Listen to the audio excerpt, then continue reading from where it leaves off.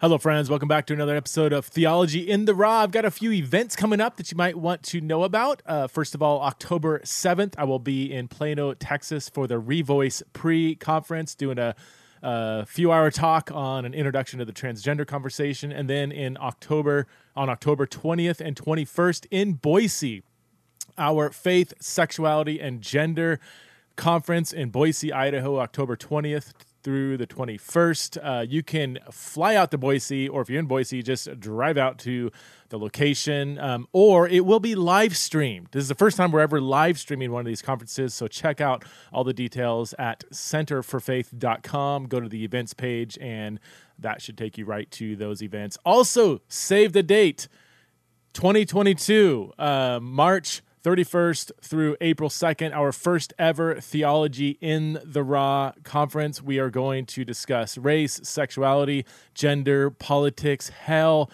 the environment, and many other things related to the gospel as the gospel intersects our cultural moment. It's going to be amazing. So save that date. We'll have details further down the road about the first ever Theology in the Raw conference in 2022.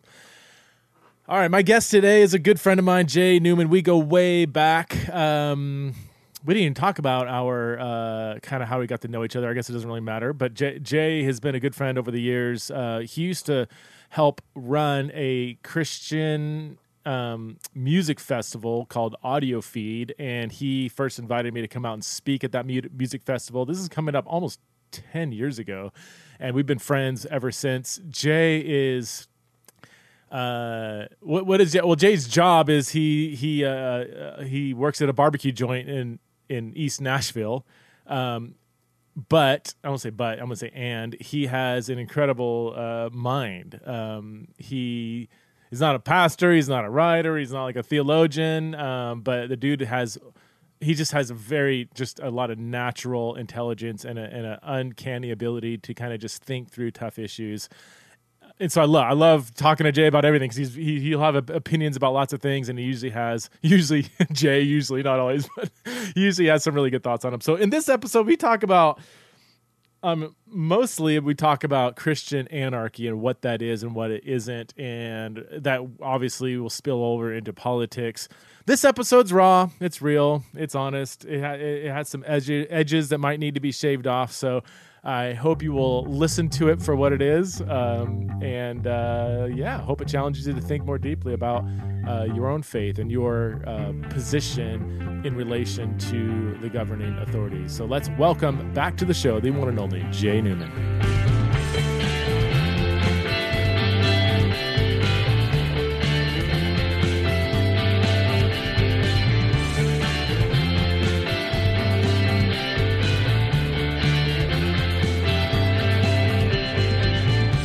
All right, I'm here with my good friend, Jay Newman. Jay, thanks for coming on Theology in the Raw. Here we are. We'll see how this goes. See if your internet holds up. Yeah. I want to talk about Christian anarchy. I know this is something you've been studying for a while. You got some thoughts on it. And you got to...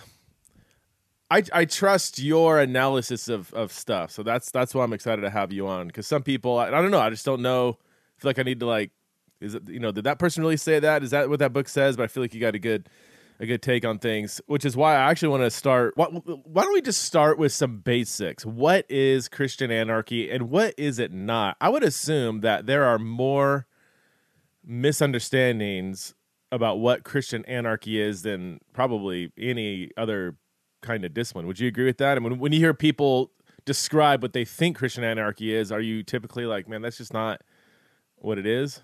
Or so I'll give you I like narrative, so I'll tell you a story. My French cousin, several years ago, we were talking about politics or whatever, and I think I was probably advocating for some libertarian or something like that. And so he said, "Have you read Jacques Ellul?" And my cousin is French. He's dual citizen, but he lives in France now too, and was born there. But I'm like, oh, he's a Francophile. Okay, who's this French guy or whatever? And so then I'm like, oh, Christian anarchy. And just the word anarchy, yeah, you almost immediately dismiss it, right? Because you just think of like rebellion and chaos, and like that's too far. That's too, and most people have already made up their mind that, well, we can't live in anarchy, and so I didn't really.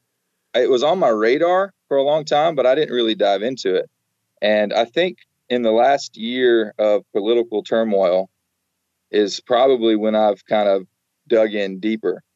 And so I was telling a group of friends that over lunch, had about 8 guys, and they got to talking about politics. And then January 6th comes up, and I'm like, yeah, I think I'm now committed Christian anarchist. And like the table fell silent.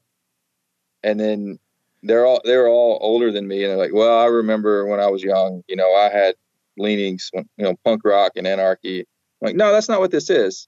And like, they just couldn't hear it. They could not hear it out. And one guy actually followed up with me, and we're actually talking about it, because he started telling me all these things. I'm like, every objection he had, I'm like, that's not what Christian anarchy is. That's not what Christian anarchy is. Yeah. And so there's immediately this misconception. And so I think maybe I think there's 2 points to consider before anyone who's listening dismisses the idea out of hand. One is the meaning of the word anarchy. And, language is fluid. So it's acquired all this meaning that just the root, and you're the Greek scholar here. I mean, it just means without ruler, not being ruled.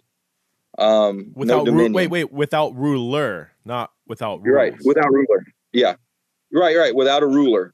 And so, the hashtag that I've been using on Twitter, when I try to make my case in less than 280 characters, is hashtag no king but Christ. Mm-hmm. And so that's the essence of Christian anarchy. It's not no ruler. It's anarchy toward political systems of the world. But you do have one ruler, and that's why anarchists. And so that's the other point that you need to consider, is that true hardcore anarchists hate Christian anarchists because they think they're giving them a bad name. Because they don't consider that true anarchy. They legitimately want no rules and no rulers, and just everyone do as everyone pleases. That is not Christian anarchy at all. Okay. It is living under the lordship of only one, and not conflicting that with any other king or lordship or dominion. So when you realize that, then you're kind of like, if you're a Christian, you're kind of like, oh, I believe that. I think I believe that. And so it's like, okay, there's the door. Let's see. And so what I would suggest to you, Preston, is that you already are a Christian anarchist. Based on everything that I know about what you think the church's role is towards the state, and based on, the reason we're talking about this, because you put a tweet out, and I'm like, that's Christian anarchism, and it's like, that's what it is. Live like the exiles in Babylon. That's basically it. It's oversimplifying the idea, but I mean, that's it. So how no king but Christ, but how does a Christian anarchist relate to or view the human ruler that is ruling over Babylon that they happen to be exiled into and the laws of the land and the Romans 13? I mean, where I'm going with all this. Yeah, well, I mean, and those are the objections people have. So it's the exiles in Babylon is pretty much the template. It's like, no, you be a good citizen. Okay. You don't stir things up, but in your heart they don't rule you. You have not given them consent to rule your heart. And I think of the Andy Dufresne from Shawshank Redemption. He's like, they can't imprison what's in here, and points to his chest. And it's like they can do all this stuff, but they don't have me. They don't own me. And in his mind, he's always going to be free from that place eventually. And that's I think what the Christian anarchist relationship towards the state is. You know, I'm like, I'm not trying to upset your system. I just know it's not going to last, so I'm not loyal to it. So far so good. Yeah, I could check all those boxes. So I'm going to try to work my way out of being a Christian anarchist. I've been called a lot of things in the podcast. I've been called a lesbian before. So yeah, Christian anarchist. How is that possible? Well, no, it was. Don't get into that. Did you listen to that episode? It was no, I missed it. Okay, it was a trans man. Scott Nugent was on. So trans man. So he transitioned at 42 from female to male. And so before that, Scott was a lesbian married to another woman. And so I was interviewing him with my hat. Actually, I think it was Ellie hat on backwards. I don't know. It kind of came out of nowhere. It's like, man, look at you. You look like a lesbian with your hat on back. When he's totally serious, you know. I'm like, wait, what? I don't know if this is a lesbian look, but I'm sure you handled it better than I would have. Oh no! It was in jest. It was hilarious actually. So the laws of the land, speed limits, drinking age, pay your taxes. These are things that because I'm just thinking of like Romans 13. Like my understanding of Romans 13 is, hey, because God is your ruler, obey these laws. If they conflict in any way with your Christian allegiance, you're not under that authority. You're under God's authority. But yeah, be a good citizen, obey these laws. Don't revolt. I think that's the main thrust behind Romans 13. Let's not right. Pursue some kind of revolution of Rome as Christians. Let's live quiet lives, put our heads down, know where our king is, and be good citizens. Let's not be. I think one of the points of the book of Acts is to show that, I think this is Kavanaugh, right? That the Christian movement was usurping the values of Rome without breaking any laws. Like they were good citizens. Every time they try to say you're doing something illegal, they beat them. They do all these things like, hey, name one law we've broken. We haven't done anything wrong. And yet they're preaching another king named Christ, and so that's one objection a lot of people have is that, well, how are we as a Christian, we should care about these issues in society, and we need an entity like government to deal with them because they're just too big. And I point to the book of Acts. I'm like, no, you don't have to defer to the state to solve these issues. You can live as the community of Christ in this world, and it inherently over time will upend the systems of power in this world, just like the world was turned upside down, as Acts said, and Kavanaugh's title of his book. So it's like we don't have to. And this is the saddest part to me, is that we have been conditioned for many generations to think the only way we can do what Christ wants is if we outsource our power to the state. And that's just a massive lie.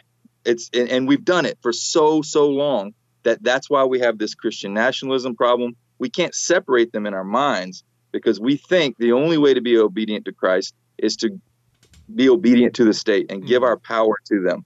And it's like, no, these are conflicting powers. They're not compatible.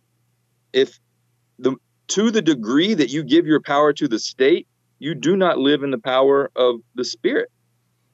What do you mean give your power to the state? By investing your energies in the state's attempt to fight injustice? Is that something like that? Yeah, well, you let them dictate the terms of those things, And so, a lot of that is like, and this is where, so here's where I'm going to lose some people. That we vote. We've been told that voting, as Christians, we should vote for people who are going to accomplish through government what we think Christ wants done in the world. Well, that's practical blasphemy. It's that was never what he said. And there's not a single reference where you can. God always worked from underneath, He used his people to infiltrate. And even the one story we have where they say we want a king, and he said, no, you don't need a king. You got me, and it didn't end well. And so where I lose people is saying, and I'm still kind of on the fence about this. I'm not like totally hardcore about it, but I'm currently under the impression that it might be a sin to vote. You got to lose some people there. Well, yeah, you're going to lose, but gain. I mean, I feel like within my audience, I see both sides. People that are pro voting, and then people that are the same thing. It's, they're not just indifferent. They're like, I think it's actually wrong to vote. So I've got a whole spectrum of people listen. But you're not saying, because I could hear people say, well, yeah, Christians in the first century or throughout the scriptures, they didn't have the opportunity to vote. They weren't living in the kind of legislative kind of, what am I trying to say? Their government system wasn't like ours. Like, they didn't have the opportunity to, it wasn't a democracy. So it's like, it's an indirect parallel. Well, that's the brilliant move of the powers that be, that they have gotten the people of God to conflate their power by thinking they have a voice in the government. We don't have a voice in what the government does. We think we do, and so we give our allegiance to it more easily because we think we're a part of it. But has it ever been government for the people, by the people? I mean, it's a nice idea. It doesn't function that way. And I think it's like this really brilliant plan to make people feel like they're involved with the state. Like, this is the difference in, say, the American church versus Constantine. Constantine legalized Christianity. Holy Roman Emperor. He, conflated church and state, and, all of these had disastrous results. But this one is more sneaky. We willingly are doing it thinking we are in charge, but the state is fundamentally more powerful than any human individual's interests. And there is no state that is not antithetical to the kingdom of God on earth. They don't work together. Now, that doesn't mean God won't use the state to accomplish his ends, which he says he will do in many places, but they cannot be conflated without one losing itself to the other. And it's always the church losing itself to the state. Always goes that way. I don't disagree. I don't know enough to fully agree. I resonate with what you're saying based on just how I view church and state, and being more of an anti-nationalist Christian, and seeing the destructive nature of particularly the branch of Christianity that tries to wed itself to the state, consciously or unconsciously, and all that stuff. So the pushback that I have gotten, which is, I think, good, it goes along the lines of something Martin Luther King said many years ago. He said, because he was dealing with the same thing, Christians saying, you can't legislate people's hearts. You can't change. You got to change people's hearts. He goes, I agree, you can't legislate their hearts, but I can legislate people to stop lynching me, and I think that's pretty important too. So the pushback I get comes from particularly people of color or people who are lower on the socioeconomic rung that say, you have the privilege to be kind of indifferent or not care about these things, but that state is it's not just that I don't invest my energies in the state is oppressing me, and so I need to stop them from oppressing me, and that comes partly through legislation. Like, these unjust laws, this unjust system is actually hurting me, whereas you're kind of immune to it. So I'm not indifferent. Like, I actually want to stop as best I can some of the injustices that the state's doing. Does that? Yeah, no, I'm with you on that. And first of all, did you hear the helicopters that just flew over my house? No. It was 5 military helicopters in formation. And I'm just like, oh my gosh, they hear what we're saying. They're coming for me. It's really weird. Really weird. Let me know if you got like a red laser on your house right now. Yeah, I'm just like, goodness gracious. No, but so I don't think that the ideals of Christian anarchy are antithetical to trying to influence or persuade the state. Okay. Like, and I'll go back to the, Jews in exile, Shadrach, Meshach, and Abednego. They were a part of the system, They were, they allowed themselves, they were offered an opportunity to be in the ruling class, and they accepted it.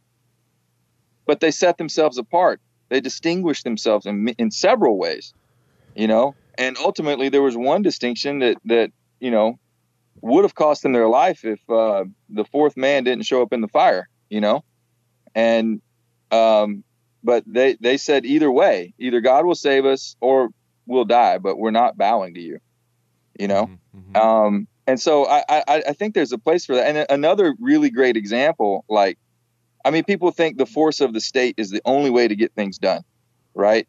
I've heard someone told me in a conversation about this, well, what do you say about slavery? The only way we got rid of slavery was by fighting a war, So the sword of the state is necessary for true justice, and I'm like, no, I don't agree with that, because the British Empire ended slavery without a war. They did it from Christians who advocated, William Wilberforce and all that. Like, the Christians were being faithful, and just continual advocacy won over the hearts. They won their hearts over. And then they, I think there were economic reasons where they realized that they were going to bleed themselves dry. But, you can appeal to practical means as well when you're making your case for these things. But I don't think that means that, you go build a Christian commune and just, let come what may. I think we can be involved in the processes around. It's more of a matter of our heart's allegiance and what we want and how we want to make it happen. So and it's a fine line. It's a fine line, because you see people advocating for Christian justice through the government. To me, that's too far. It's like Christian justice, God's justice. I don't want to say God's justice will never come through the state. I think sometimes it does, but it won't come because God's people have outsourced their ability to perform justice to the state. Like, we do justice and we show them how it's done, and they change because of that. We don't outsource our authority and protest and march. And, unless it's a part of trying to get MLK, I think that's the way, to be honest. Just say, hey, here we are. Here's what we think. As far as starting militias and, I'm thinking more of the current marches that we see that don't seem to be in line with any kind of view of God's kingdom on earth as it is in heaven. You talking about January 6th? Or? Yeah, I'm talking about that for sure. And, and then, the other side, there's a group of, there's a black militia. Like, you're not allowed in it if you have any other skin color.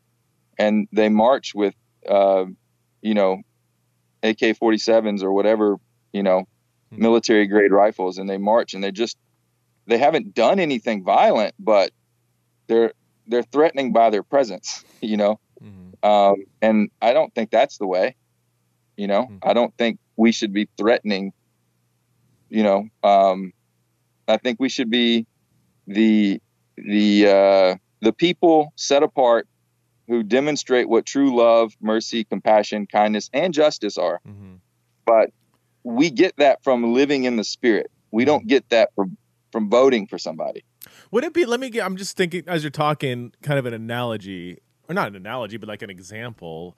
So there's obviously problems in many poor inner cities and big states and big cities with the school system, endless cycles of poverty and housing and crime. And it's just all a big mess in some places, right?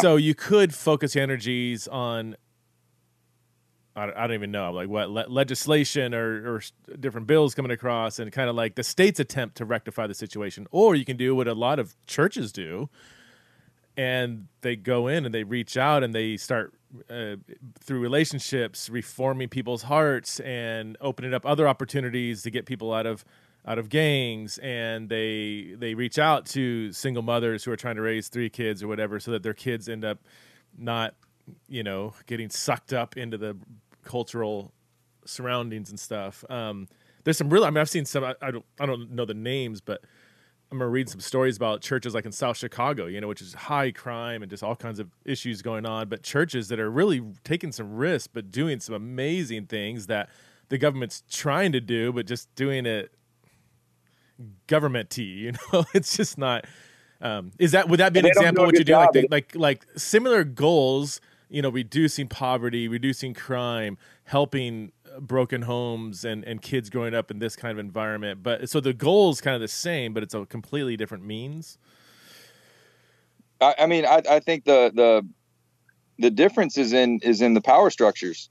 When you let the government do it, the government's always going to be about subjugating people, whether they know, whether the participants know it or not. That's what government is about, and so then it gets bogged down in bureaucracy, and their end game is not really to solve those problems. Their end game is to create a loyal citizenry, And it's never completely altruistic. I mean, there's always always. Sure. I hate sweeping statements, but most of the time there's a very self-serving, how can this help keep my power, gain more power? Right. By doing this thing. And I think Christians should do the same thing. I think Christians should. It's not merely because this is the right thing to do. There's a greater right thing that I want you to be a part of and experience. And this is the means to bring you into that fold, Mm-hmm. I mean, I don't want to cheapen it by saying that the only reason we do justice is for evangelism. It's not that cut and dry, but I think they're so intertwined, though. If that's our motive, then that is at the heart of what we're trying to do, Yeah. Whether you give an altar call or not, doesn't matter. That's still in the same way the state's trying to kind of accomplish their ends and what they do. Well, Christians are also trying to accomplish their ends, which I would say is the Great Commission. And the Great Commission lived out a lot of times is just justice in your neighborhood. Mm-hmm. It doesn't have to be a revival service. So, mm-hmm. But as you're talking, I'm thinking I just did school orientation for our boys, got a 2nd, 4th grader coming up, and they're in a charter school. So it's kind of a hybrid. It's city funded. So they do have state money, but they have autonomy to a degree to make their own rules in some ways. So when all the other schools went back for a month before they shut down again, our school didn't do it. We just stayed at home the whole year this year, for example.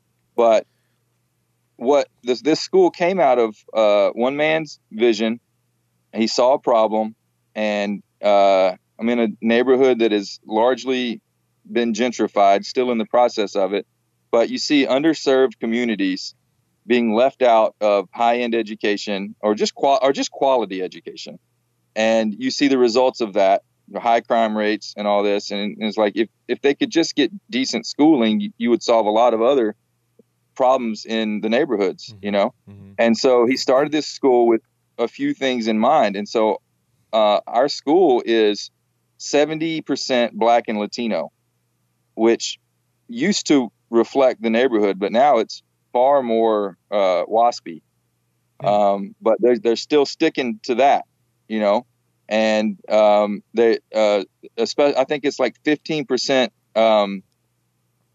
There's an acronym that's the right way to say it, but I don't know the right way to say it right now, so forgive me. The disabled, and so they're really targeting that, and I'm like, this is good, and they are the number one school in the entire county out of like 180. Every testing metric, math, science, reading, overall, everything, placement into top high schools, like they're number one. And so what's happened is you saw bitterness from the metro schools But now you see emulation. So they tried to like stop them because they were being so successful. But now the tide has turned where you're starting to see Metro change how they do things. And so not only are they changing it for the students in this school, they're going to change it for the students in the whole city. Right. Well, I think in a way that's the model for how Christians can impact their society. Like, we're going to show you the way. We're going to do it the right way as the Spirit leads through the power of Christ. We live out his kingdom, the future. We live out the future in the present. We're going to live this out and show you what it looks like. And it will change society. Back to the book of Acts. It will do it. It won't do it when we outsource our power and authority. So I would say in a lot of ways, a lot of our social ills are, the church has been responsible for, not because they've neglected it directly, but because they've neglected it indirectly by giving the state the power to do it. When it's there, God has called Christians to do it, not the state. And so we've abdicated our power. We've abdicated our authority. And I think that, again, Christian anarchy is a shocking term for most people who hear it for the first time. But I think we need to be shocked out of this because it's so embedded and ingrained in how we think of ourselves as citizens in this place, in this country. It's so ingrained that we've got to really surgically get in there and start separating what's good and what's not. Otherwise, we're going to keep getting, January 6th type things with a machine gun and a Jesus Saves poster with the same person. It's like we got to separate these things. And why in the world would a Christian march against the Capitol? It doesn't make any sense. So anyway, I'm sure there's some people. Let's do this for a minute. The two scriptural things that I keep hearing over and over. So let's talk about the two big ones. You already mentioned Romans 13. Yeah. So I guess we don't have to go back over that, but I always refer people to what Stanley Hauerwas says, where the clips on YouTube, you can find it. But he basically is like, well, I still can't get past Romans 12, and he's like, how? And then he's like, how in the world would Romans 13 mean what you're saying when Romans 12 says this, And so I would encourage people to look that up. I don't have it memorized, so I can't quote it. But I've said that in my book Fight, now called Nonviolence. What's interesting is even the death penalty passage in Romans 13:4 is directly connected to Romans 12:19, where God says, "Do not take vengeance. Vengeance is mine. I will repay." Those very same terms. I don't have the Greek text in front of me, but it's because Christians aren't supposed to do this that God will take care of it. And one way in which God does it is through an imperfect, corrupt state in Romans 13. So it's one thread of a single argument. And also, I think people are thrown off by that term, the servant of God. The government's the servant of God. Well, that term's used all over prophetic literature in the Old Testament to refer to the Assyrians who skinned people alive, the Babylonians, the Persians. Like it's not a happy clappy term. It's God is so sovereign that he will use these despicable people who are doing all kinds of evil, and he will bend their evil direction to serve his purpose in an unjust in our fallen world. And so it seems like Paul's drawing on that kind of prophetic tradition by using the very same term, the servant of God. That's a very well-known prophetic term. So yeah, I think if you just open up your lens a little bit, Romans 13 it's not celebrating the state at all. But there still is, so even but there still is like, be a good citizen, obey the laws. But again, you're not saying don't do that. It's just I'm saying be a good citizen strategically. Okay. Know where your real citizenship is, right? And where they conflict. I've heard people describe it as dual citizenship. It's not even that. Yeah. Like That's a bad metaphor. I mean, it's like, no, I'm a citizen of heaven. I'm a citizen of God's kingdom. And I live here. So a better metaphor, and I don't know. I feel like he said it in several places. That general idea, N.T. Wright uses it all the time, but like it's almost like we're to be an embassy in a foreign land. You know, that's the church's role, is to be an embassy. Huh. So you maintain your culture, you maintain your loyalties and allegiances, and you know, even how we treat ambassadors, they're not subject to certain laws, because we know, like, well, they're not really citizens. They just live here and they have a job to do here. And so we respect that and we acknowledge that. In diplomacy, we allow them to be citizens of this other place and live here and, you know, reap the benefits of living here, but they don't have to, you know, give that kind of allegiance away. Yeah. So I think that's a better metaphor for how the church is to be in whatever country they are. Yeah. You know? Yeah. So let's go to the other scriptural one. And this is the main one I hear. First Peter 2? You going to 1 Peter 2? I'm not. Oh. We can do that too. And Jacques Ellul has a whole chapter on that in his book, Christian Anarchy. So we can do that. But what I hear far more often is render unto Caesar. Oh, right. Okay. Which, you know, your buddy Derwin Gray, I hit him with the hashtag no king but Christ and said Christians shouldn't vote. And I think that shocked him. And so he actually engaged with me and he said, you know, Jesus paid taxes. And I'm like, I didn't say don't pay taxes. I said, don't vote, you know? And so, you know, kind of fleshed it out a little bit, but that's the first thing people go to. They're like, well, if you're paying taxes, you're showing loyalty. And I'm like, are you really trying to tell me in that episode that Jesus was deferring to Caesar? The king of the entire universe held gold that he made in his hand with someone else's picture and said, oh, now it's his. Oh, no, it's his. I mean, you're really trying to tell me that he's saying that, oh, we share power. You give him what's his and give me what's mine. You're trying to tell me that he was saying, no, you can split the power. Jesus was not in any way sharing his power with Caesar. All right, so what's going on in that passage? I remember reading N.T. Wright on this, and he had a very different take. I would love to hear how you read that passage. Well, I think I just said it, but I mean, I take it as very sarcastic.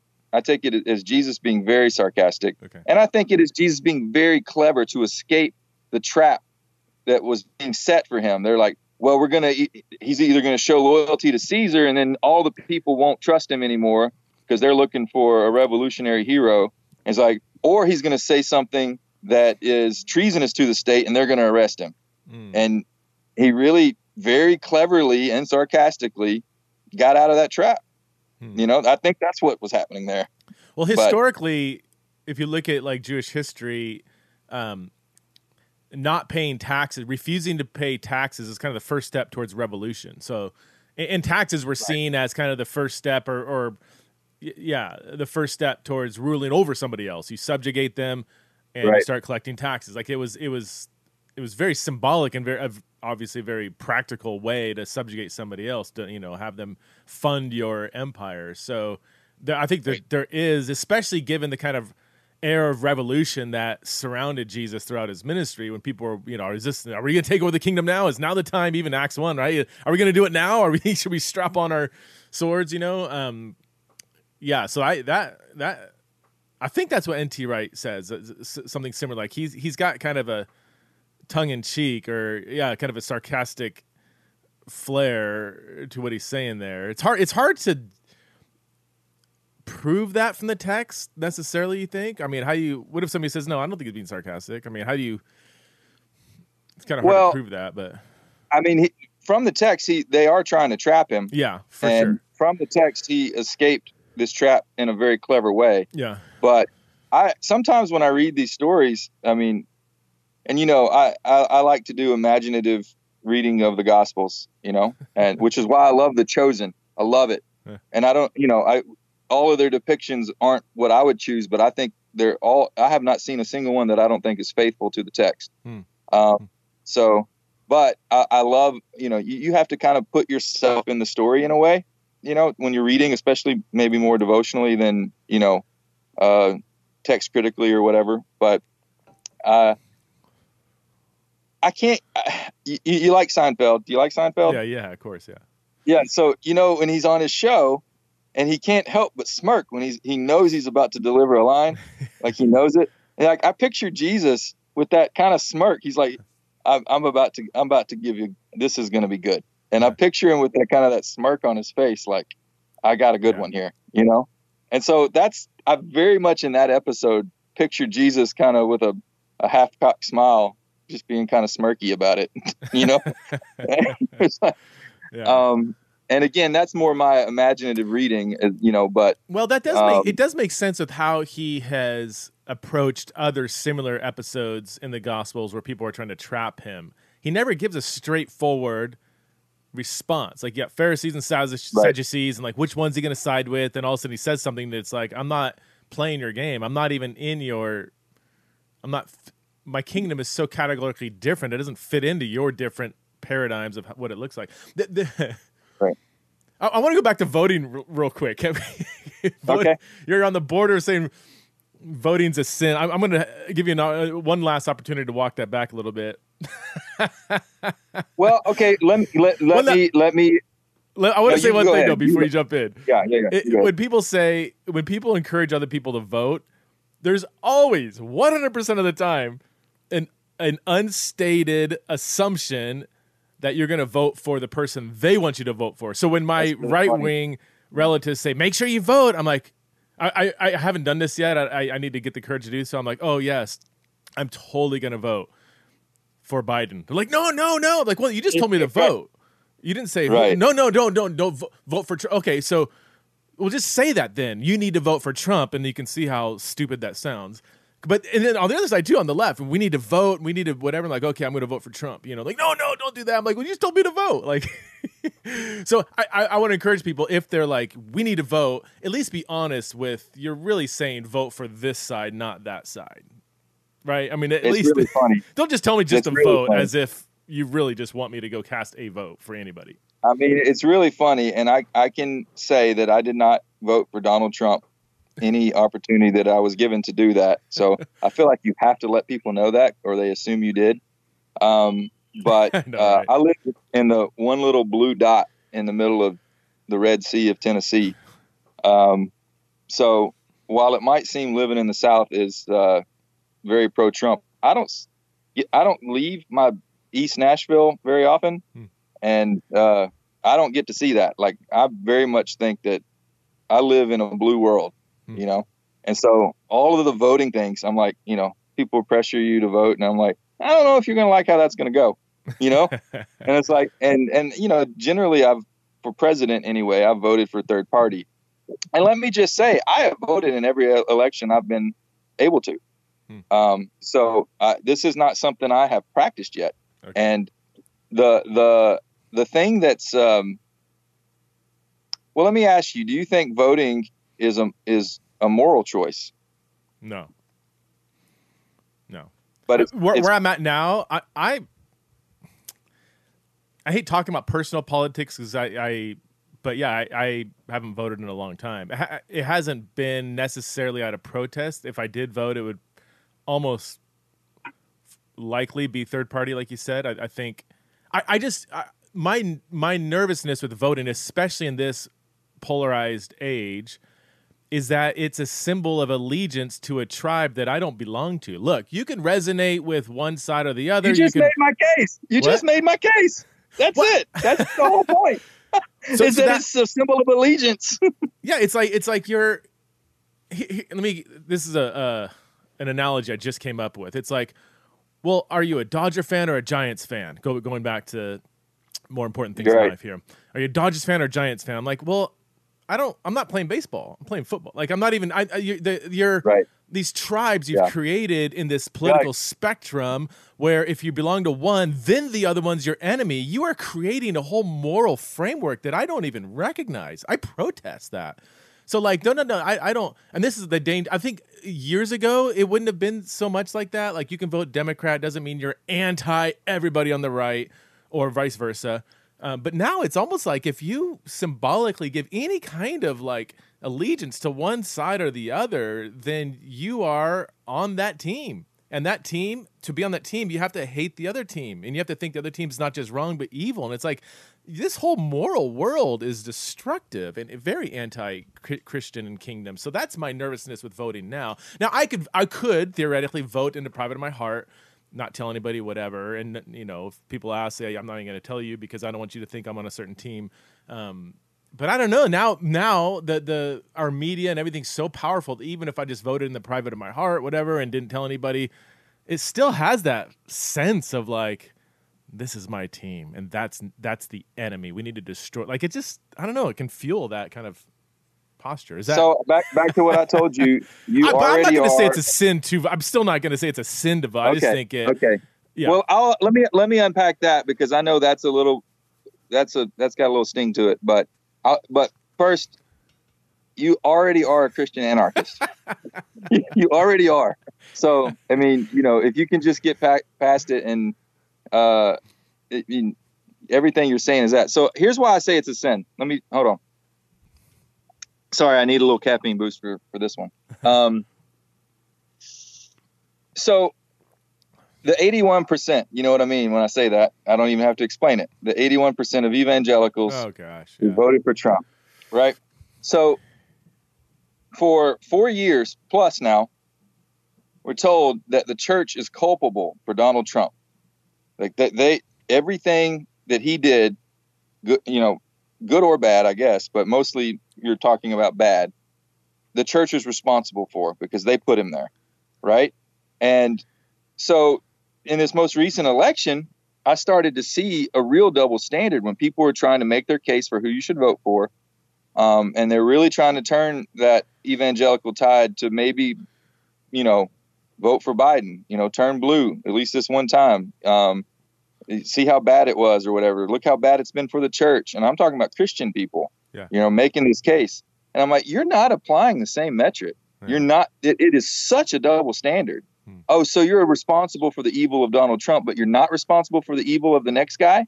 Huh. Like if you voted for him and you endorsed him, and then I started to think, when we stand before the judgment seat of Christ, and we'll be judged for everything, and thank God it's a merciful judge, but I think we're still going to be called out on things. Do you think to some level we're culpable of the person we gave our endorsement to with our vote, with our state mandated say in what happens?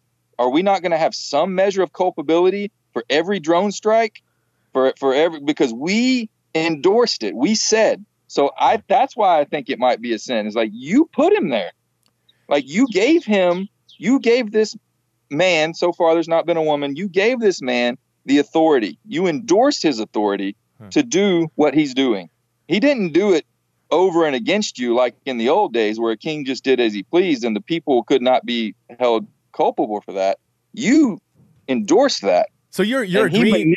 Are you agreeing with the logic then that a vote is endorsing? I don't know. If we can undo that logic, then maybe it's not a sin. But if that's what we're going to say, then the logical conclusion is that you are culpable for who you voted for. So we need to go back and say, if you're not morally culpable for the deeds of who you voted for, then let's stop talking that way.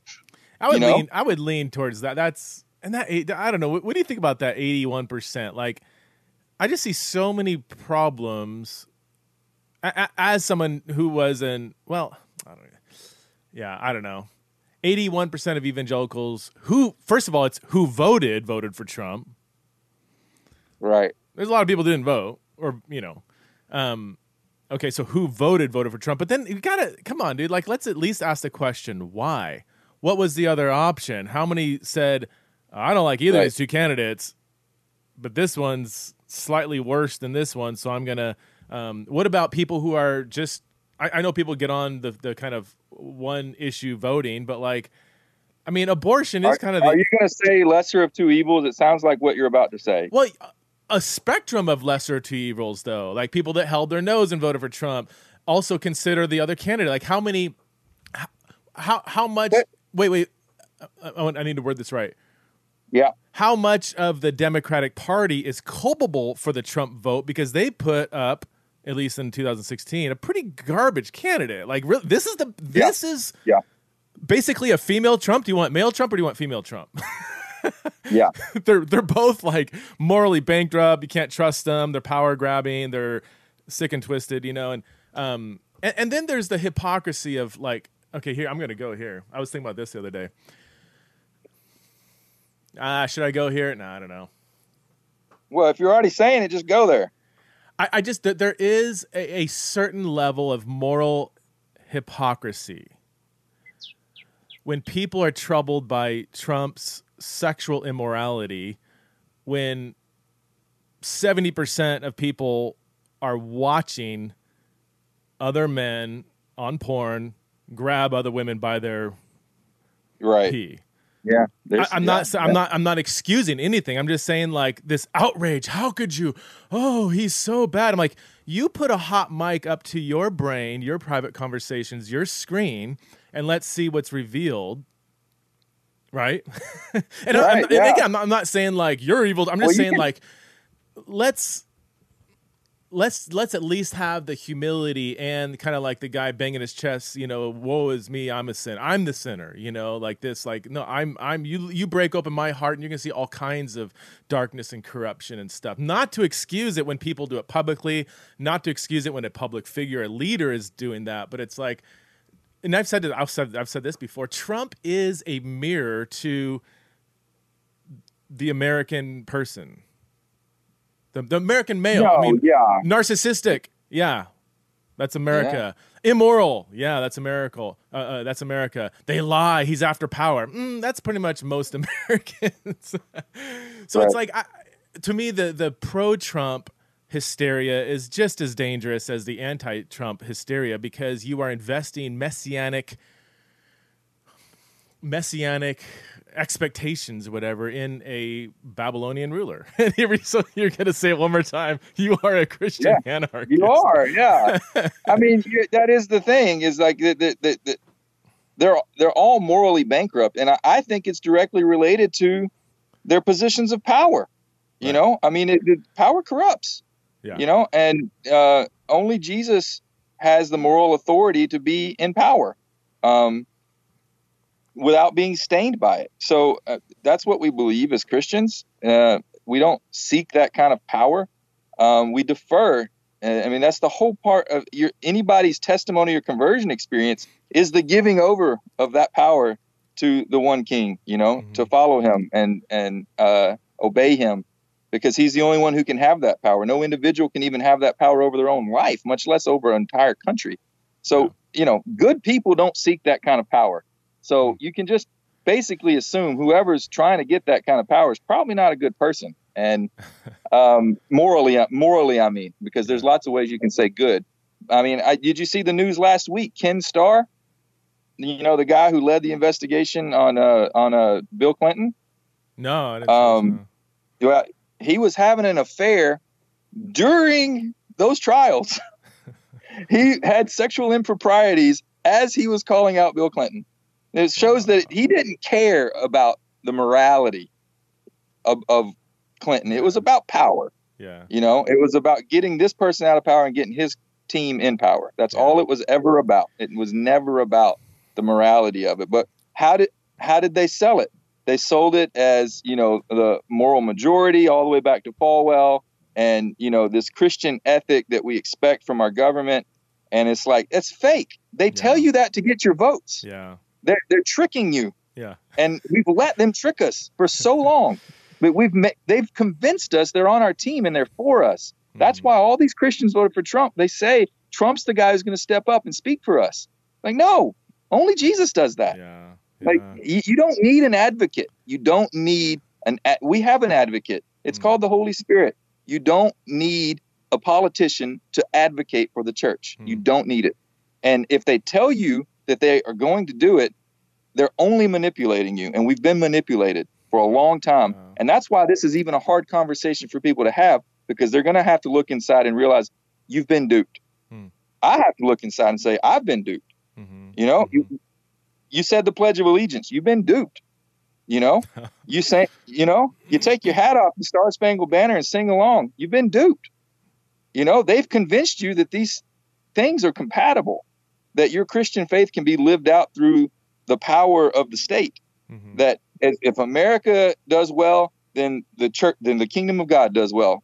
No, they're antithetical. They don't work. It don't work that way. And we're seeing the repercussions of that. So I just, yeah. I 100% agree. Man, so many different directions. Real quick, since you touched on the pledge and the Star Spangled Banner, I don't pledge. I do stand. If anybody stands, yeah, I don't want to call with the Star Spangled Banner, I also stand. I take my hat off, and I put my hands behind my back. Sure. I don't put my hand over my heart, and these are all fine lines. And I'm not. Please, if somebody's sure. No, I do all that. I'm not. These are tough issues. I don't pledge the allegiance because I think it's adopting religious language that I. Again, good citizen, obey the state, keep your head down. You have quiet indifference to the laws of the land, but you obey them. Hey, I'm gonna be a good citizen. You want me to drive 35? I'll try to drive 35. But I'm not my allegiance. I can't give my allegiance is not to the state. I might obey the state in as much as it's not conflicting with my allegiance to Jesus. My allegiance isn't to the state. Star Spangled Banner. I mean, that song. You listen to the lyrics. I'm like, man. But in the hand over the heart to me is a symbol of allegiance, and I can't go there. I stand. I don't kneel or turn around because I'm still trying to be respectful to Babylon and this event that they're doing. I'll respect you guys. You know, I'm not going to protest necessarily what you're doing in this moment, but I'm not going to give my allegiance to it. What do you think about that? Is that, and I don't know if I might change my mind tomorrow on some of those things. I just the thing I thought of as you were saying that. I mean, I think respectful is the word. You want to be respectful, but I've traveled a lot, and I've been in Hindu temples, and I've attended a Muslim prayer service in the Middle East, you know, and I'm respectful. Yeah. Take your shoes off before you enter the temple. You adhere to the protocols to show respect, but that's not the same as deference, right? Right. That's not in the same way. I attribute it to how you would act when anyone's worshiping a false god. You know? I love it. So I gotta write that. Yeah, that was good. Hold on a sec. I gotta write that down. All right. So how do we, because I mean, do you see it's kind of of course you see it. I mean, everything we're saying is not the view of the overwhelming majority of the evangelical church, and every single pastor 90% of the pastors I talk to say this political allegiance in their congregation has disrupted their discipleship journey like nothing I've seen before. And it's typically on the right? It's the Christian nationalistic spirit. It gets more subtle. It's more subtle on the left, but if you go back and look at people's tweets, or just go listen to how people were talking at the inauguration. I mean, they were using religious language. They were talking about, the dawn has come. The light is breaking through the darkness. They were using it. I saw people say that they felt the Holy Spirit present at the inauguration, and they were thanking God, but they were still saying, I'm like, you're saying the Holy Spirit has endorsed this? Do you know what he's about to do and sign off on? Because if you're saying the Holy Spirit endorsed that, how is then I got problems with the Holy Spirit. I mean, I'm sure some people in Yemen have a problem with the Holy Spirit if he's endorsing that, you know? And so it's... I was saying more just numerically, like when you take it like the broad evangelical church, there's a much numerical problem with people being in bed with the right wing rather than the left wing. I'm going to point out to you, because almost no one notices. It's very subtle. It's very subtle, and I think it's almost like a mnemonic device type of thing, but or whatever that would be for a visual. But they frequently, you will see pictures of Biden from a press conference or anything like that, and they got the seal, the presidential seal behind his head. They frame his head right in the middle of the seal to where the presidential seal looks like a halo, and it's like a portrait of a saint, like one of the Byzantine portraits of sainthood. And so they frame that thing right around his head to where there's this yellow circle right around his head. And it's like, you can't tell me that's an accident because they keep doing it.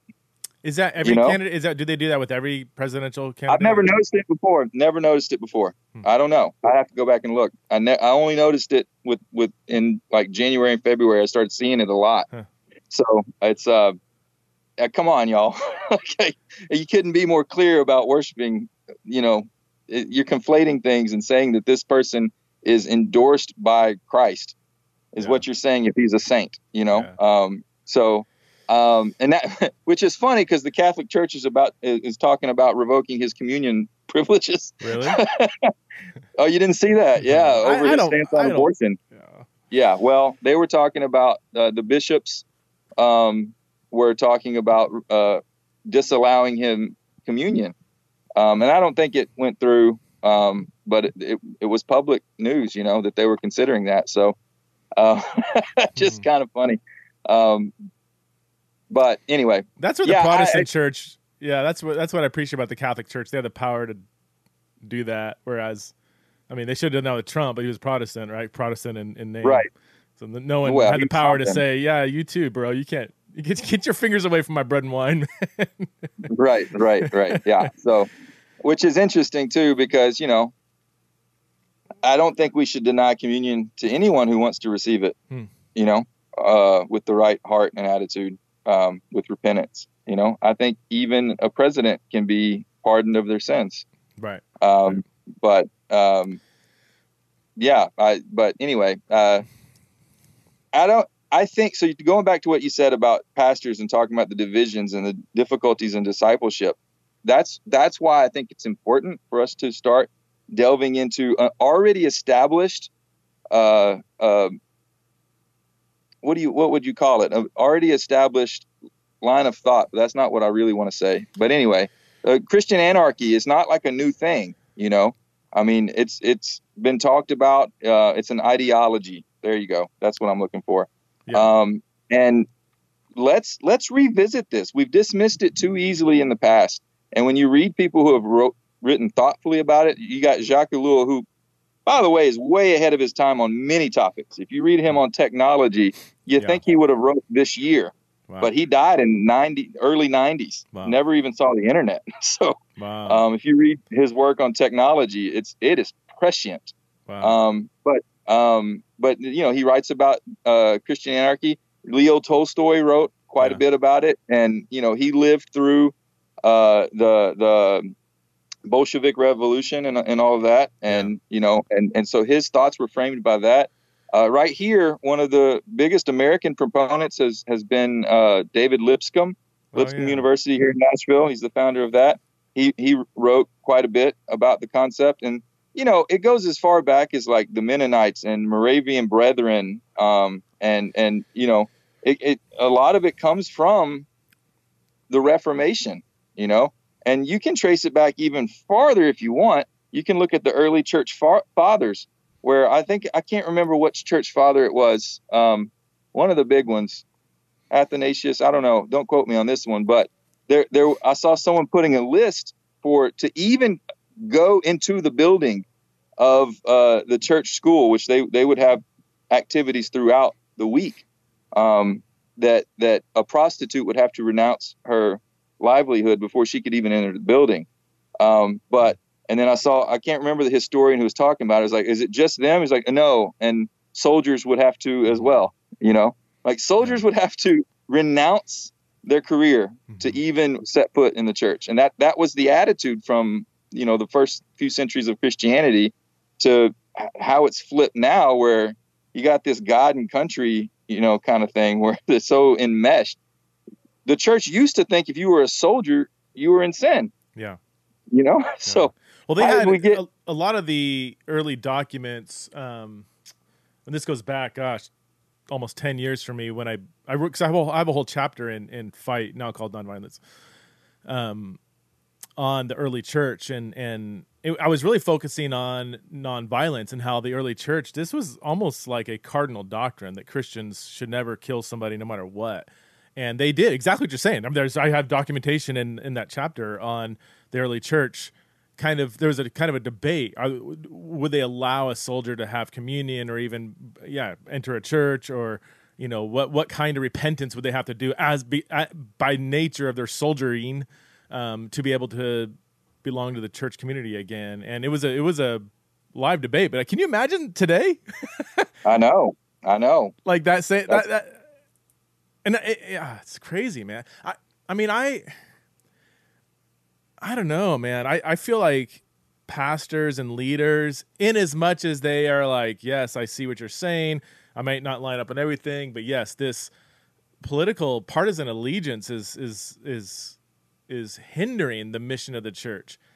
But if you start preaching against it, your church is going to dwindle for the most part. Go for it, though. I don't want to downplay the financial and all this stuff that would happen if your church becomes a fraction of the size. But I'm just, if it's genuinely stunting people's discipleship, then we need to start addressing it, calling it out. Well, man. You don't have to go in guns blazing, pardon the metaphor, but you can read up on some of these people who have written on Christian Anarchy, and you can start introducing ideas more subtly than just do an exposition of Christian Anarchy, which is going to be off-putting, off the bat. Well, I don't think they should use a term. I don't think they should use a name. I think Christian Anarchy, I think it needs to rebrand itself. Or just like you can talk about everything we're talking about without using that term. That term is going to be I like it.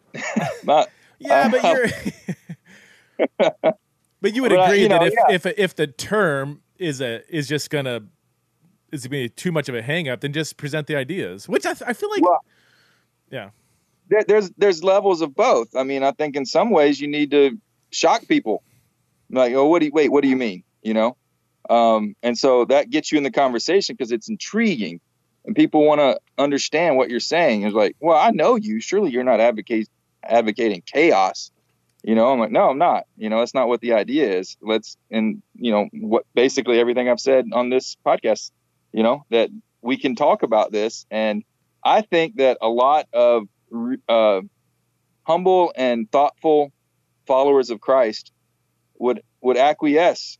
As I've said that you are a Christian anarchist, you just don't call it that. That a lot of people are. But if enough people start saying that's the thing, that's going to cause curiosity, and people are going to realize this is not compatible with what I think of my faith. And then they're going to have to be faced with the idea, do we even have the same faith?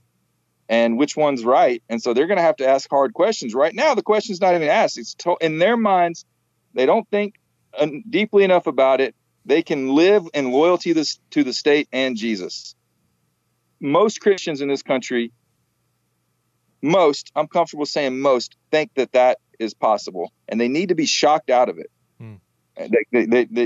There needs to be a jolt to the system for them to realize because it's so deeply ingrained that it's not going to be this kind of, slowly just kind of, at some point you're going to have to say, you've been blaspheming, at some point you're going to have to say, you're committing idolatry and I call you to repent. At some point, otherwise it's just going to keep going. There's not going to be any difference or change. How does your church handle it? Handle what in particular? Well, your church is, I'm going to assume, is a lot more punk rock than most churches. That it would probably, most of them are probably already there, or they'd err on the side of the left, right?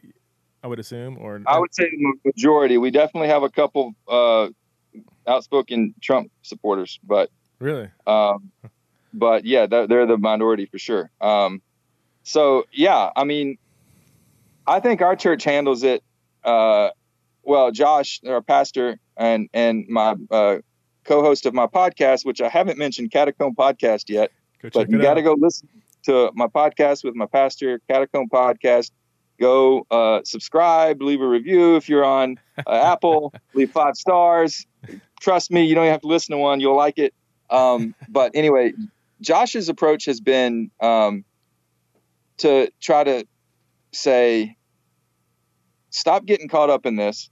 Let's focus on the work of the kingdom. Mm-hmm. And that's how we rise above this. Like this basically, his sermons have, he can be gentle when he knows it's controversial, but in a kind of gentle but also confrontational way, saying like, this is a distraction to what we're trying to do here.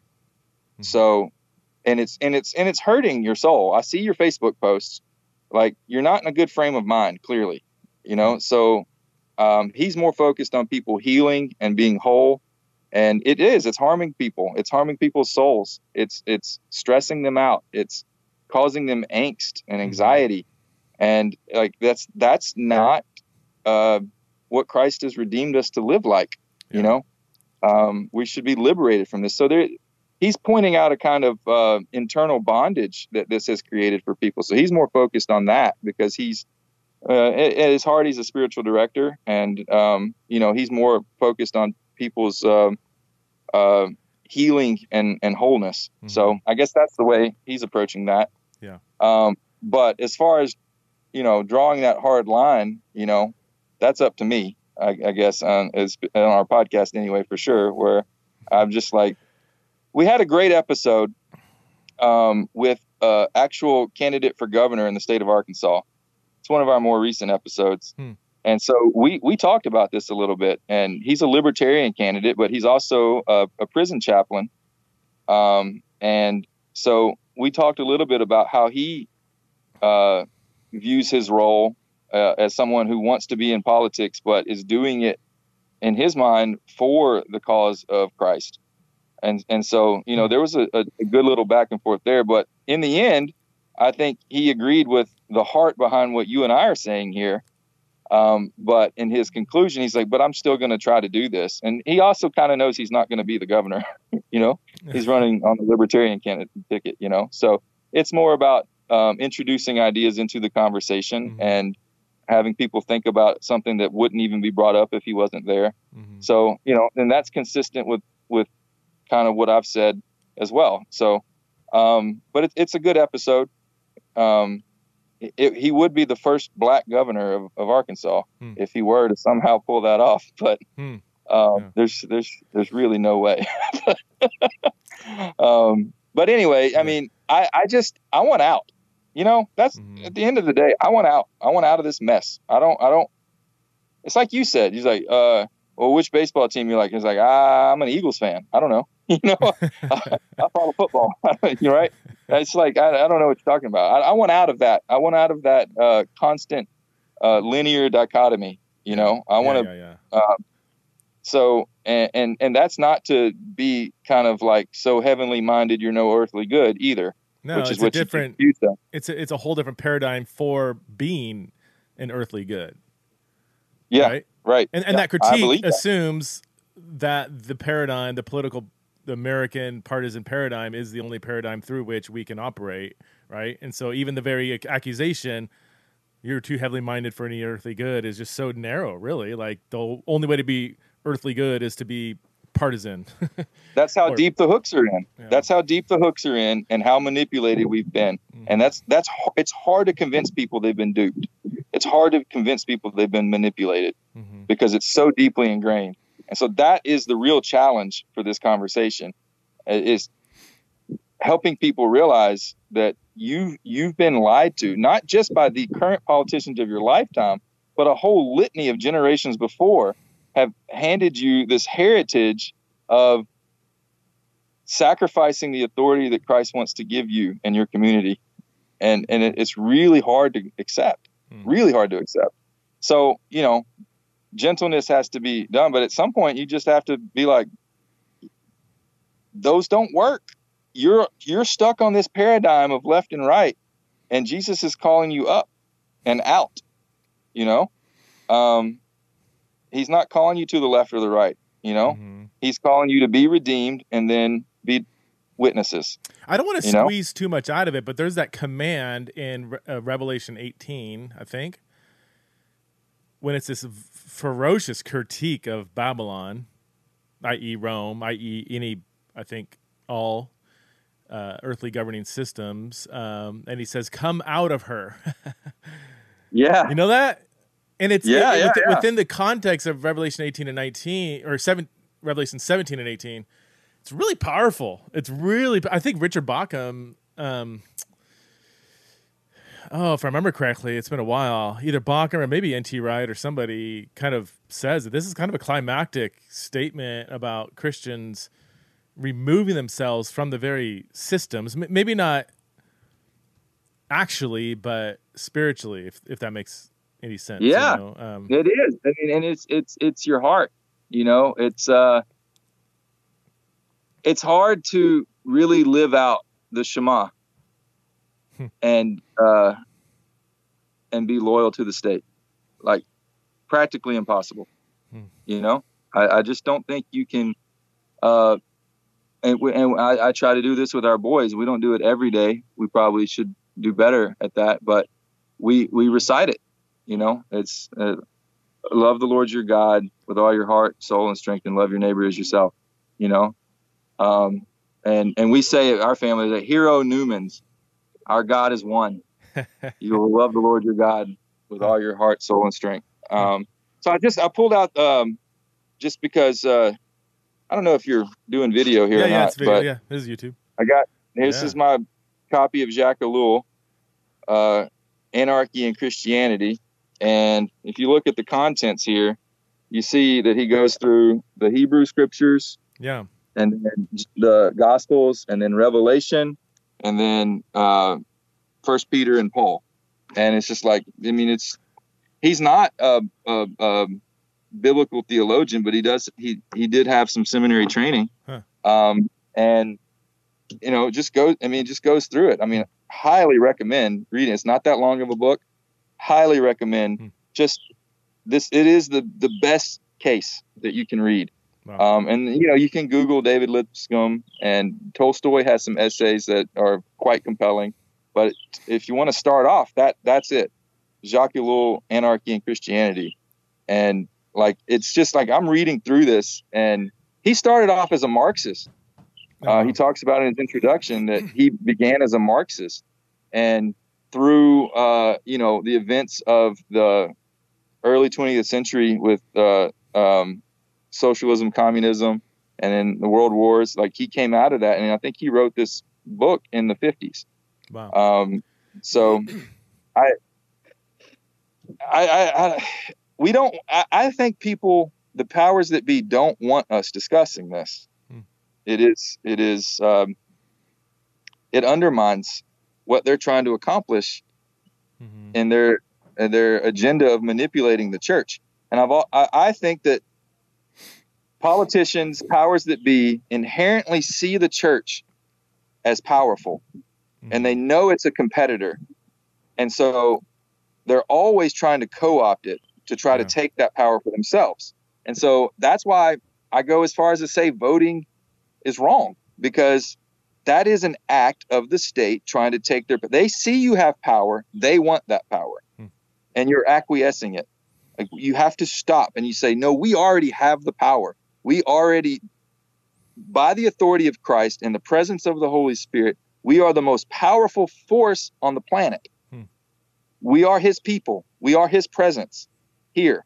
What's bigger and stronger than that? Now, you might not like the way that things get done. Things get done by, loving your neighbor, praying for your enemies. Things get done by dying on a cross. But that's how the world's upended, not through political means. I do have to state one more time, because propaganda, I just had him on, brought this up, why the majority of black people in America are very concerned about politics. And he said, and I know we've already kind of touched on this, but I want to touch on it again so I don't come off as tone deaf.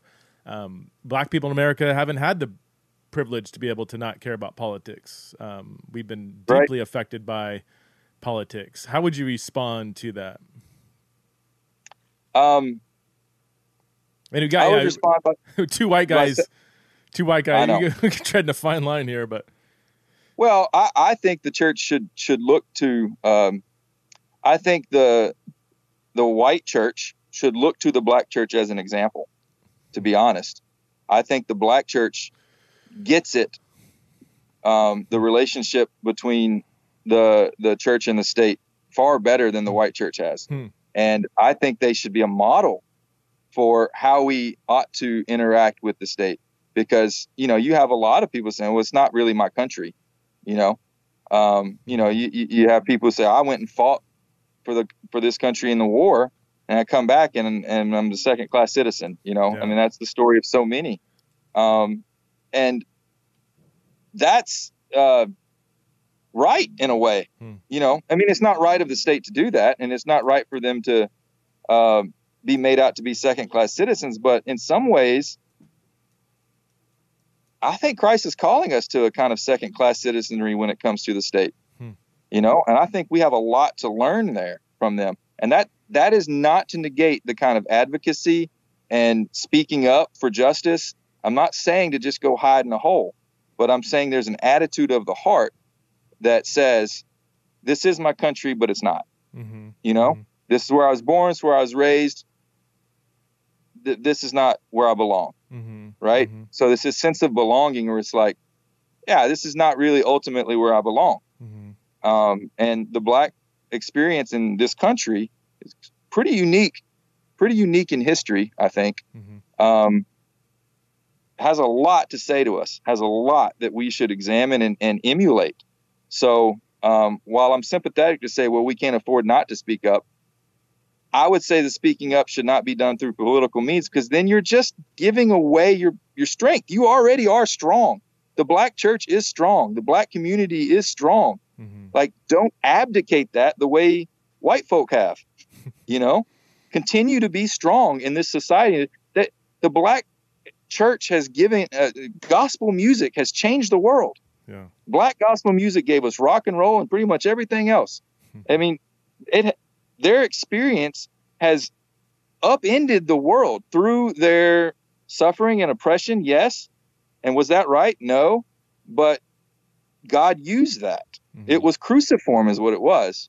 It looked a lot like Jesus, Well, that's James Cone, The Cross and the Lynching Tree. I don't know if you've read that.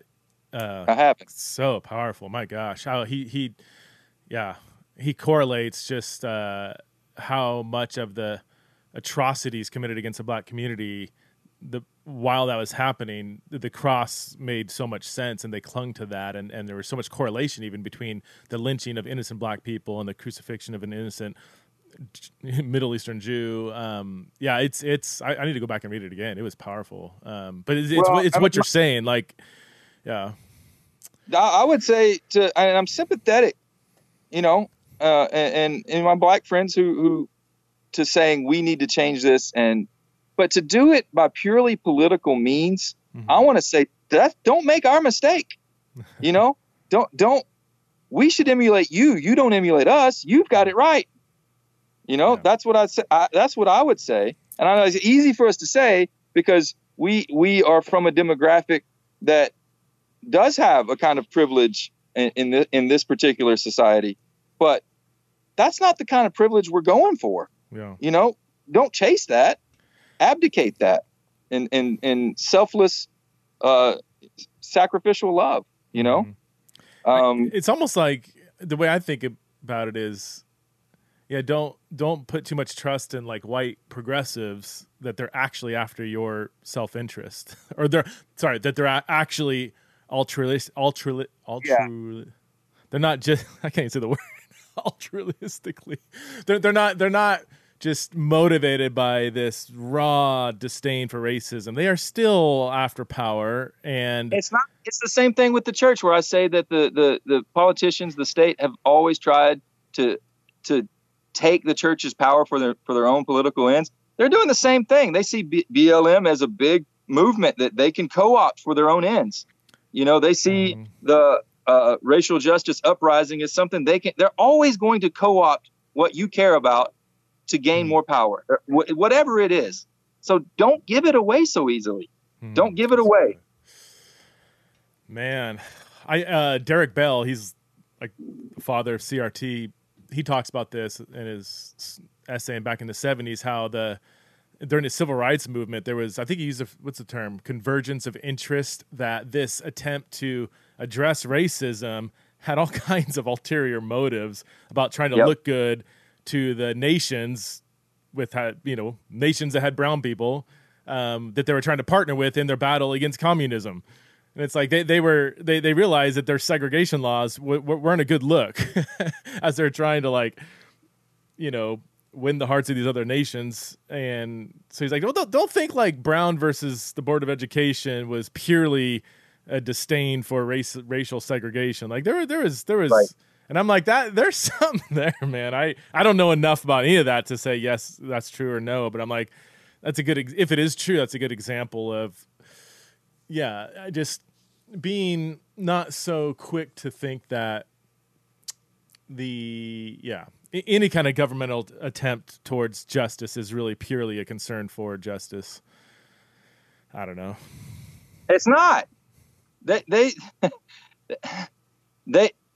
if they cared about true justice, they would abdicate their power. I mean, you can't do both. It's like that. They don't really want that. Yeah. They want that as much as they'll get your votes from it and get your campaign contributions from it. That's what they want, And so they agree with you in as much as, will you vote for me if I say I agree? Okay, cool. That's what they're always really saying. They're always really saying, oh, if I do, and that Trump was just not very good at hiding it. They all do it, but he was so, he was repellent because he didn't play the game very well. He did the same thing everyone else does. Like what he said out loud, everybody else is saying in secret or believing in secret. He said the quiet thing out loud. Yeah. I mean, he was clearly manipulating demographics, and people conflated things like white nationalism and evangelicalism just because Trump manipulated them both to get votes from them. They're not the same thing. He just said what he needed to say to get them to vote for him and support him. Yeah. That's all he was doing. It was manipulation, but he just was not very good at being subtle about it. Yeah. And so it was abhorrent to so many people, but they're victims to whoever they're voting for is doing the same thing to them. Yeah. They just are a little bit more clever and stealthy about it. So, I mean, we got to wrap things up, but I want to invite my Patreon supporters to respond. I've never done this before, and typically they do it anyway, but I would really love to hear from my Patreon supporters, not because they're supporting the podcast, but just because if I just said, hey, everybody respond to the podcast, I can't keep up with all that. And this is a smaller group of people who I know will listen probably to the whole thing. So in the Patreon page, those of you who have access to that would love to hear your thoughts on this episode. And I'll probably say something in the intro about that as well. But Jay, thanks so much for your thoughts. If this podcast is still around next week.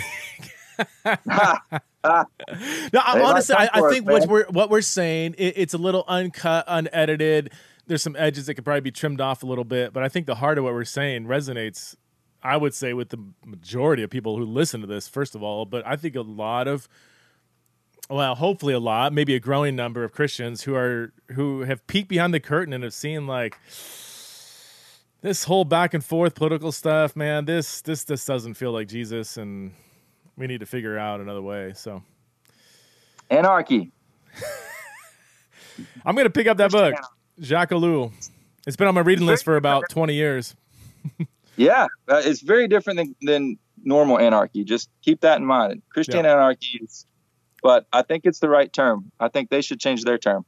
So, but it reminds me of Christian universalism and secular universalism. Like Christian universalism says that the blood of Jesus was so powerful that it overcomes unbelief and will usher everybody into the kingdom by virtue of the power of Jesus and him alone. That's very different than, it doesn't matter who you worship, all roads lead to the same place, and Buddha is the same as Jesus is the same as this, right? I mean, there's the same term, universalism, and then Christian universalism, so it's people conflate the two. Very different. Very different. And yes, even though I ultimately reject them both, I'm far more sympathetic to a kind of biblical universalism. Right. At least a coherent case can be made. One that I disagree with, but right. I can respect where someone's coming from. Where the other, I'm just like, that's just nonsense to me. It's like, it's you're Michael Gungor now. You know, you're not on Twitter. There was an uproar. He said that Jesus is the Christ, Buddha is the Christ, Muhammad is the Christ, and he's like, wow, you made everyone mad. You know. No one was happy with this tweet. It's just thoughtful. No. Like there's a more thoughtful way of going about that kind of way of thinking. I have time for anybody's kind of perspective if it's thought out, if it's nuanced, using good language. I'm like, yeah, I would love to wrestle with that. But when it's just intellectually sloppy, it's like, I don't have time for that. But well, he doesn't have the touch that Richard Rohr has to walk the line. He jumps way over it into crazy town. But sorry, Michael, if you're listening to this, but you're crazy. Yeah. Follow me on Instagram. Newman Family Barbecue. I can't believe we didn't talk about barbecue this whole episode, and I really got to go, so we can't bring it up now. Maybe next time. No, you can have me on to talk about barbecue next time, because there's a lot of spiritual formation and discipleship that barbecue can teach us, and the Bible has a lot to say about barbecue as well. And I'm hoping to flesh out some of those thoughts. So, I've almost got Joey Dotson agreeing with me that we'll eat meat in the kingdom. Almost. He would. So, he at least gave me a point for saying, well, I can see that's possible, maybe. He's a vegan. Joey's a vegan, man. He's a vegan, but he says it's not for eschatological reasons; it's for health reasons. That's what he says. Yeah. Okay. But Newman Family BBQ on Instagram, if you like to look at meat. That sounds weird. I think I might pull out a tri-tip for tonight. Actually, that sounds good. I'm hungry. You gonna smoke it? Oh yeah, we'll see. If it's in the freezer, I might not have time. Shoot. I'm gonna launch a Patreon, and my barbecue advice is no longer free, so you'll have to join my Patreon to get cooking tips. That's what I've been telling all my friends. It's not free anymore. You gotta join my club. Anyway, Preston, this was awesome. It's a good combo. We always have a good combo. We just recorded this one. Right? Yeah. Well, let's finish offline right now, but we'll sign out. Thanks for coming on Theology in the Raw. Yeah, man. All right.